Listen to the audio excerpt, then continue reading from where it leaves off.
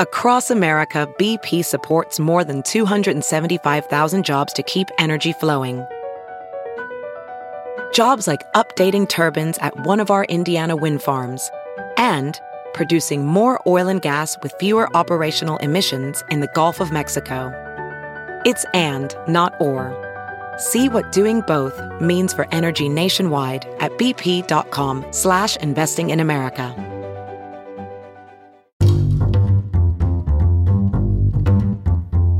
Hi, this is Josh Marshall, and this is the Josh Marshall Podcast.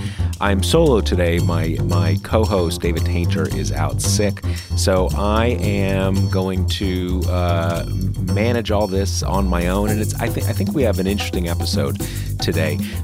There's a lot that has come out over the last week, not just on the Russia probe, but on a specific dimension of the Russia probe, which has a relationship to Russia and Russian nationals and possible collusion with Russia that isn't altogether clear. It's more focused on the Middle East. And so we're going to talk about that today. Before we do, I want to tell you a few important things from our sponsor, Grady's Cold Brew Iced Coffee. Order Grady's Cold Brew directly to your home, office, or campaign call center. Drink it straight, mix it in your favorite milk, or add some vodka for the ultimate White Russian. Or add some Trump vodka for the ultimate White House Russian. That's actually in the copy. This is not me riffing. Grady's famous chicory-infused brew is always ready to pour straight from your fridge. Try out the Grady's Cold Brew Kit and get 36 cups of iced coffee for only $30, and they ship it worldwide. Ready to give it a swirl? Get 20% off your first order at Grady'sColdBrew.com. That's Grady'sColdBrew.com with promo code TPM. Okay, so there's a few things I'm going to talk about in this episode. It's mainly centered on two recent articles. One came out over the weekend from the New York Times. Another came out just yesterday from the Associated Press. They both figure on a guy named George Nader.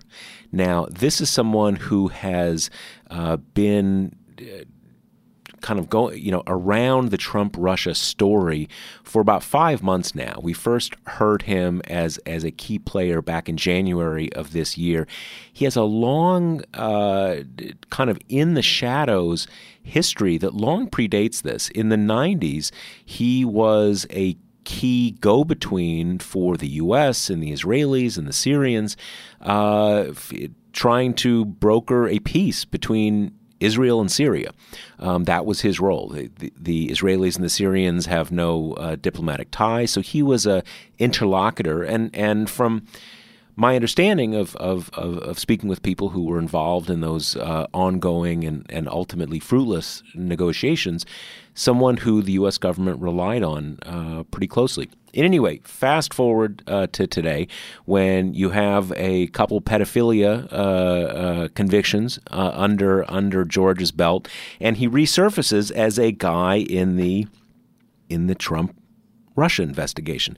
So what I want to do today is first not look at when we found things out, but the actual chain of events, the actual timeline.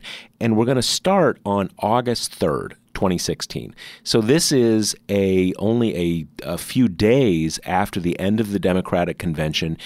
Just going into that is the first WikiLeaks release of DNC emails. So a lot is happening in this period. You've got the Republican National Convention. You've got that weirdness with the platform and the references to Ukraine and lethal aid. You've got the emails first surfacing from WikiLeaks. Then you have the Democratic National Convention, and it's around this time that President Trump is out there saying, Russia, I hope I want you to hack more and all this kind of stuff. All right, so a couple months before this, there's that Trump Tower meeting in June 2016, and a few months later, there's another meeting in Trump Tower, also with Donald Trump Jr. This one is on August 3rd, 2016. Here you have a different set of players. It's George Nader, Erik Prince, who we know from 15 years ago when he was the CEO of Blackwater and all that happened in Iraq and all that kind of stuff. And then another guy named Joel Zamel. I think I'm pronouncing it right. He is an Israeli who has a bunch of different social media companies that do basically the kind of stuff that the Russians were doing on Trump's behalf during the 2016 campaign, coordinating bots to amplify messages and to shape public opinion and so forth. So to a certain extent, like social media PR campaigns, but with a very, how can you put it? Intelligence agency psyops kind of tinge to it. So anyway, they sit down with Donald Trump Jr., and the pitch is that George Nader is there as the emissary of the royal families of the United Arab Emirates and Saudi Arabia, and they want to help Donald Trump become president. They want to bring money, they want to bring support, they want to help him be president. So a common theme here, foreign nationals coming and saying they want to be part of the Trump campaign. Now, this comes out of that article I mentioned in the New York Times.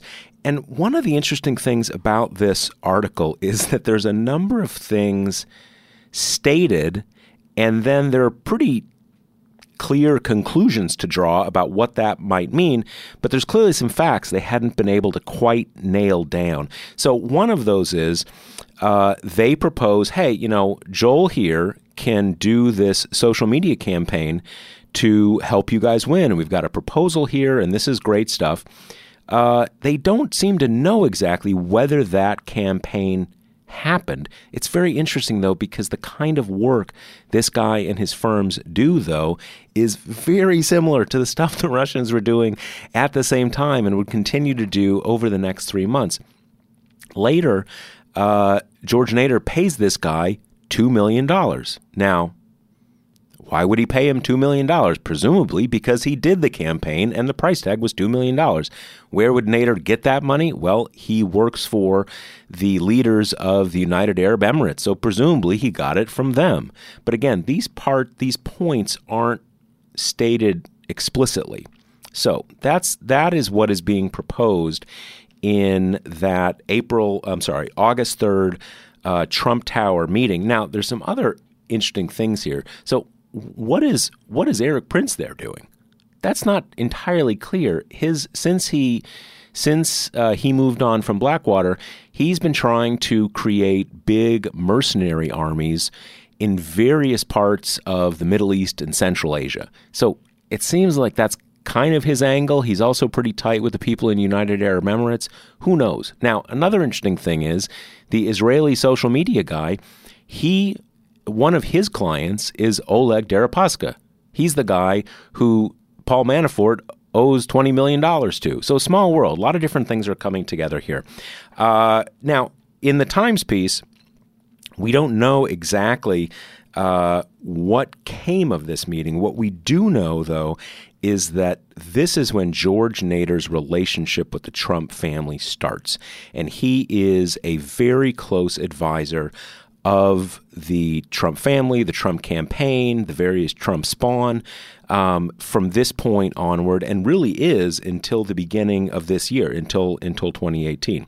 So that goes on, close advisor through the final months of the campaign. We know that Nader is the one who, in January 2017, set up that meeting in the Seychelles, bringing together the guy who runs a Russian state investment fund and is very close to Vladimir Putin, a meeting between him and Erik Prince. Again, same guy at the meeting in Trump Tower back in August. For a long time, we didn't quite know what that meeting was about. I mean, Seychelles is literally in the middle of the ocean, right? It's out in the middle of the Indian Ocean, so it's a strange place to meet, but maybe a good place if you're trying to hide the fact that you're meeting. So Erik Prince, this Russian guy, and people from the United Arab Emirates get together there. And from what we understand now, that is an effort to solidify a back channel between the Trump family and Russia as President Trump is about to be sworn in and become president. Okay, so go forward a couple weeks. At the inauguration of President Trump in January 2017, George Nader, who is a U.S. citizen. George Nader meets for the first time a man named Elliot Broidy. Now, Elliot Broidy is a billionaire, but I think a billionaire who has like $1 billion, which is, pretty good. Most of us would be happy with that. A very wealthy man, is a mix of an investor, also has a big security company. He's looking for contracts in the Middle East. So they get together, but the key here to remember, we'll come back to this in a minute. This is the first time they meet. So everything that these two do over the course of 2017 comes after the original approach that George Nader makes as an emissary of these Gulf princes, the crown princes, the sort of de facto rulers of the United Arab Emirates and Saudi Arabia. So, in any case, they get together and they have this plan that will involve bringing the Trump family on board efforts of Saudi Arabia and United Arab Emirates and a bunch of other countries, but they're the ones who are really leading it, to isolate the nation of Qatar, which is another of these Gulf Emirates. The U.S. has a major military base there. So they have this plan.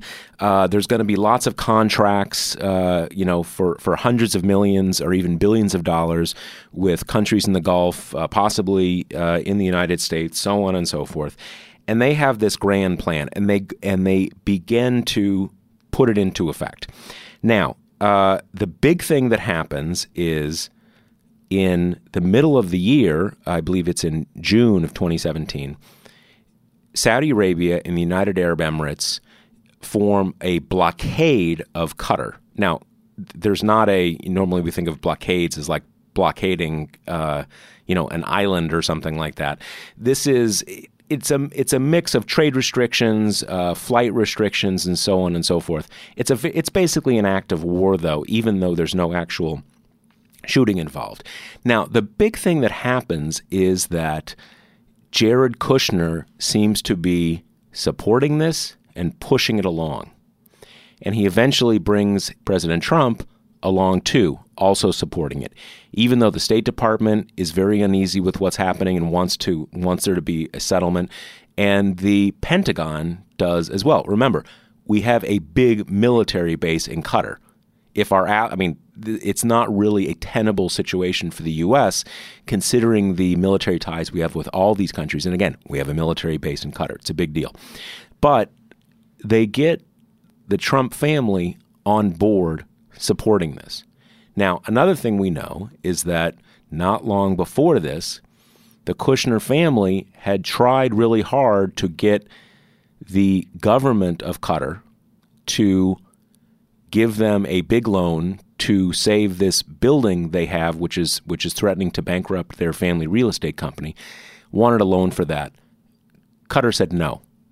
That also seems to fit into the mix of what happens here. But what we didn't know until quite recently was that Broidy and George Nader had been lobbying the president, lobbying Jared Kushner, lobbying everybody to make sure they sided with Saudi Arabia and the United Arab Emirates when this happened. So that is a big thing that we know now. And in that AP article, a lot of what I'm describing about this lobbying back and forth and the contracts and so forth, that all comes from an Associated Press article that was published on Monday. Now, with that, they also have a lot of emails, and you can kind of see the different meetings and so forth. It's fascinating stuff. You can Google Elliot Broidy, George Nader, Associated Press emails, and you'll find it somewhere on the web. They're fascinating to read. Now, put a pin in that for one moment. It seems like, where do these emails come from? It seems like Qatar, knowing these guys are their enemies and are bringing the president of the United States onto the side of Saudi Arabia and the United Arab Emirates to squeeze them, they hacked Broidy's emails.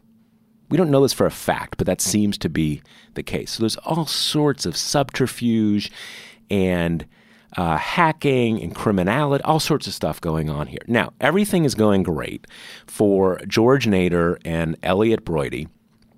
Through the course of 2017, you've got the blockade of Qatar that happens in June 2017.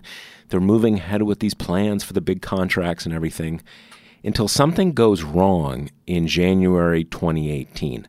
And what happens is George Nader is returning to the United States. He flies into Dulles Airport, which is just south of Washington, D.C. He is going to catch another flight to go to Florida to meet Broidy and President Trump for their third meeting down at Mar-a-Lago. There's a big party there for the one-year anniversary of President Trump's presidency, but these three are going to have another meeting. Now, there's also money kind of flowing around in the background. But Nader has a surprise. The FBI is waiting for him at Dulles Airport. They're working for Robert Mueller's investigation. They take him aside, confiscate all his electronic devices, question him for about 2 hours, and as the result of that, in short order, he is now a cooperating witness with the Mueller probe. So they're waiting for him down in Mar-a-Lago, and he never shows up. And now he's a cooperating witness, which obviously changes a lot of things pretty quickly. I guess they didn't technically arrest him. I think one of the reasons that the FBI does this when people come into airports is just you have a very defined time. You know right where they're going to be at a specific moment. I think at least when you're coming from abroad, even if you're a U.S. citizen, your rights are very curtailed when you are entering the United States from abroad. So that may be a reason they do it too. In any case, they have him, they confiscate all of his communications. They clearly know the stuff that he and Broidy are involved with, so they turn him. Now, what else is going on with these two guys?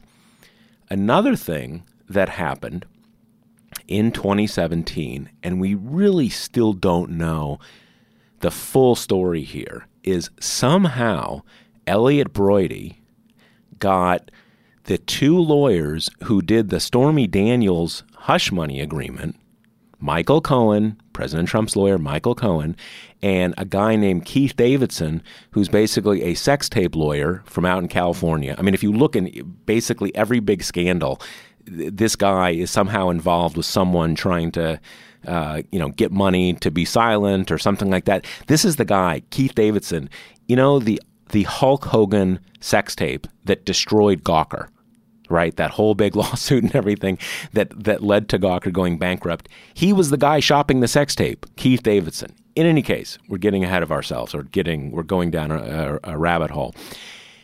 Elliot Broidy, who is this American security company billionaire investor doing this unregistered foreign agent lobbying of the president, somehow or another, he ends up being represented by Michael Cohen to get a hush money agreement that is supposed to keep quiet a woman, a former Playboy model, who he supposedly was in I don't exactly know what the what terminology would use, an exclusive monogamous paid relationship, or I guess I think paid relationship. I mean, who knows, right? I mean, somehow or another, he contracted with this woman to be monogamous with him over a year and a half or 2 years. He got her pregnant. She apparently aborted the pregnancy. She went to Keith Davidson, wanted money or wanted financial assistance. Whatever it was, you end up with Elliot Broidy, agrees to pay her $1.6 million. Keith Davidson, her lawyer, usually gets 40% of these settlements. So gets well over $500,000 for this. Michael Cohen settles for a flat fee of $250,000. Elliot Broidy. Now, here's the thing.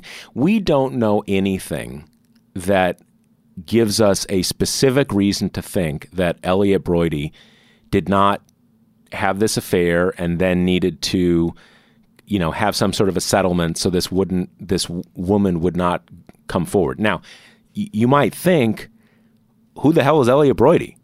What, is someone going to go to like National Enquirer and say, hey, I had an affair with Elliot Broidy, even though you've never heard of Elliot Broidy and you couldn't care less who he is? That would be a good question. But having said all that, I don't want to speculate too much. We have no specific reason to think that, again, he didn't have this affair, there needed to be a settlement, whatever. It is very hard, nonetheless, for me to imagine that somehow the guy who is a business partner doing this unregistered foreign agent lobbying of the president and tied at the hip to the United Arab Emirates and the Saudis and working with the guy who helped set up the back channel to Russia, that somehow this guy also ends up with a hush money deal with Michael Cohen? I mean, there's something is up here, but I don't know what it is. In any case, that happened. Now, we also know that it was in early January, around the same time that the Stormy Daniels case first started bubbling up. And when that story came out, in the second or third story that came out in January about Stormy Daniels, Michael Cohen's name was brought up. And one of those stories mentioned Essential Consultants, the shell company that Cohen had set up to pay Stormy Daniels. Now, Michael Cohen was not only using Essential Consultants to get his payments from AT&T and Novartis and the investment firm owned by that Russian oligarch and also the Korean aerospace company. He was also using it to get his 4 installments of the $250,000 flat fee from Elliot Broidy. Okay. Now, when Essential Consultants is publicized, Broidy probably looks at this and says, holy shit, dude, what is going on here? My whole thing is going to get publicized. He starts sending the remainder of the payments to Cohen directly, not through Essential Consultants. And finally, no doubt as part of that ongoing reporting about Stormy Daniels, the hush agreement that he has with this former Playboy playmate who he had the 2-year paid contractual monogamous relationship. I think clearly monogamous on her side. I'm not sure if it's monogamous on his side. Anyway, that all comes out. And you can see one of the things that is not totally clear yet, but I think we're gonna find out more. These things are coming to light because the reporting is feeding off each other. It still seems quite possible that some of these hush money stories may have come to light because of things happening in the background with what these guys were doing with the United Arab Emirates and the Saudis, maybe the various investigations. We just don't know, but it all fits together. Or rather, somehow it must fit together. We just don't know how yet. Now, the other thing to think about, and this is what is still kind of a mystery to me. The Emiratis, I never know how to pronounce that. Emiratis, I think. The citizens are the subjects of the United Arab Emirates. They have, and you can see this from that August 3rd meeting, they have their own very specific list of things that they want from Donald Trump, and they want him to become president. The main things are they really don't like Barack Obama's rapprochement with Iran, the Iran deal, trying to defuse that regional conflict. These countries are trying to create an anti-Iran coalition in the region, which not only includes all the Gulf states, it also includes Israel, although sort of unofficially. Now, they want to do this. They want the U.S. to get rid of the Iran deal. They want the United States to be a robust part of that anti-Iran alliance, which not only touches on Iran, it also touches on the war in Yemen, the ongoing war in Syria. That's what they want. Now, George Nader is their emissary, their guy, their fixer, for lack of a better word, doing all this stuff. But he's also involved pulling together connections between the Trump family and Russia. He makes a couple very secret visits to Russia, to Moscow during 2016. He puts together that Seychelles meeting.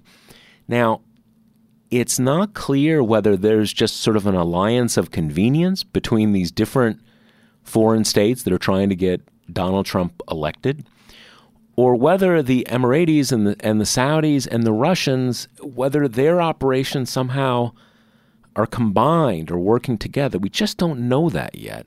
And what is perplexing, but not necessarily contradictory, is, remember a moment ago I said that these conservative Gulf monarchies, their big goal is to create this anti-Iran regional alliance because they see Iran as on the march in the Middle East and becoming sort of like a regional great power, threatens them in various ways. So they want to create this anti-Iran alliance, which includes most of the Arab states, certainly the conservative Gulf monarchies, Israel, a few other countries. Now, on the other side of that is Iran, is the Assad government in Syria, is the Houthis in Yemen, and Russia is the regional backer of Assad, to a lesser extent Iran, but basically Russia is on the other side of the alliance that they are trying to put together. So that doesn't exactly make sense that they would be operating in tandem, and we don't really have quite a good answer to that. I suspect the answer is something along the lines of, it kind of doesn't make sense, but everybody has things that they can get from Trump. Certainly Russia has gotten a lot of things it wanted from Trump. The Saudis and the Emiratis have gotten a lot they wanted from Trump. The fact that Trump pulled out of the Iran deal, the Saudis and the UAE like that a lot. Does Russia mind? From what I can see, not necessarily. It just creates a greater atmosphere of confrontation for the United States. It causes all sorts of problems in the NATO alliance. It even drives up oil prices, which is good for Russia because that's where energy, fossil fuels, are really Russia's big source of its economy. So in any case, we don't know yet exactly what these two forces are doing. They clearly overlap at some level, but we don't know how far it goes, whether these are Nader somehow personally is bringing them together, kind of operating in different capacities, or what. In any case, we now know a big new dimension of the Russia story, and something that is perhaps related as an investigation, but quite distinct, which is that the Russians were not the only foreign power going to not only trying to help Donald Trump become president, but going to Donald Trump, going to members of the Trump family and saying, hey, we want you to become president and we are here to help, and getting a response which is basically, I love it. Let's do it. From everything we know, that was exactly Don Jr.'s response in that August 3rd meeting, even though we don't know all the details of what came out of it. In any case, that's our episode for today. I hope this has been helpful in kind of piecing together how these different news stories fit together. This is always one of the things that I am most interested in, is taking different news stories from different news organizations, sometimes mixing it with our own reporting, TPM's own reporting, and trying to line them up. How do they match up? What can you learn by sort of meshing them together? I mean, one thing that I was very struck by this Associated Press piece, which I mentioned at the top of the episode. If you look at it on its own, it kind of seems like George Nader and Elliot Broidy just have this, great business idea that they are going to build a relationship between these Gulf princes and Trump, and they're going to get all these contracts and make hundreds of millions of dollars. And at some level, that clearly was what it is. These guys want money. They're kind of, doing all these different things. But when you add to that the New York Times article, you see that this effort to bring the Trump family behind countries like Saudi Arabia and the United Arab Emirates to crack down on Qatar, that starts before Nader even meets Elliot Broidy. So the business, the money-making, is layered on to something that is pre-existing. And that is Nader is the emissary from the United Arab Emirates, indirectly from Saudi Arabia, to come to the Trump family and say, we want to help you, and there are things that we want in return. So that's the episode today. I want to remind you that the Josh Marshall podcast is sponsored by Grady's Cold Brew Iced Coffee. And as you know, I totally love this stuff. It's great, so you should try Grady's Cold Brew Iced Coffee. Get 20% off your first order at Grady'sColdBrew.com with promo code TPM. I'm feeling kind of like lonely here. This is normally when I'd sign off with David Taintor, but like I said, David is homesick. David, we hope you're alive. Hope nothing terrible has happened, and you'll be back for the next episode. It'll probably be later this week. I think we got a pretty good interview coming up with an episode later this week. At any rate, hope you've enjoyed this episode 14 of the Josh Marshall podcast. Thank you so much, and we will talk to you next week.